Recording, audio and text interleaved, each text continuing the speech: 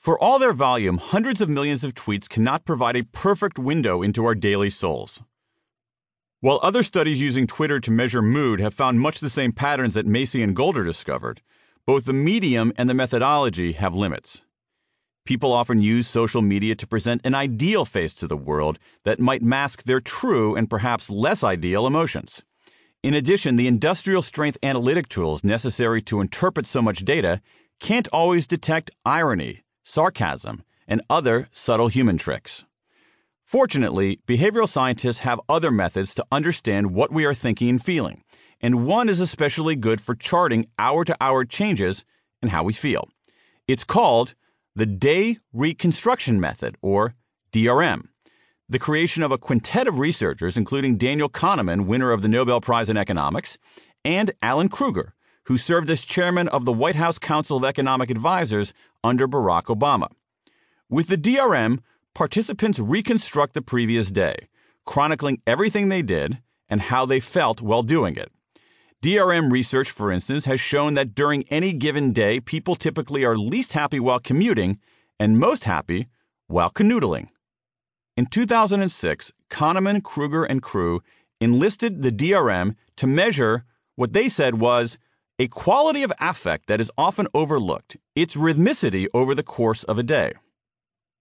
They asked more than 900 American women, a mix of races, ages, household incomes, and education levels, to think about the previous day as a continuous series of scenes or episodes in a film, each one lasting between about 15 minutes and 2 hours.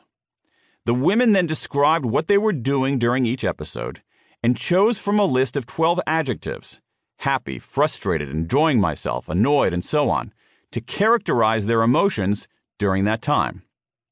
When the researchers crunched the numbers, they found what they called a consistent and strong bimodal pattern, that is, twin peaks, during the day. The women's positive affect climbed in the morning hours until it reached an optimal emotional point around midday.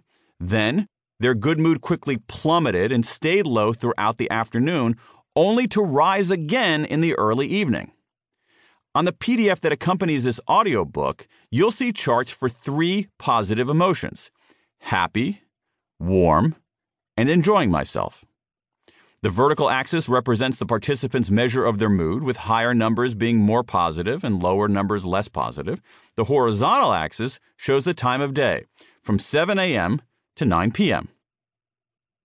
The 3 charts are obviously not identical, but they all share the same essential shape: an early spike, a big drop, and a subsequent recovery.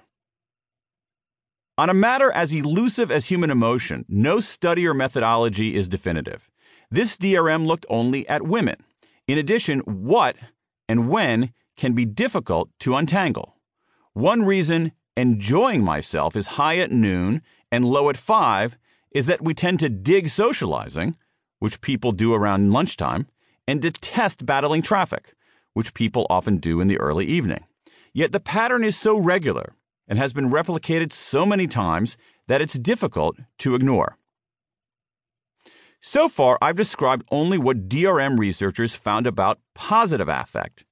The ups and downs of negative emotions, feeling frustrated, worried, or hassled, were not as pronounced, but they typically showed a reverse pattern, rising in the afternoon and sinking as the day drew to a close.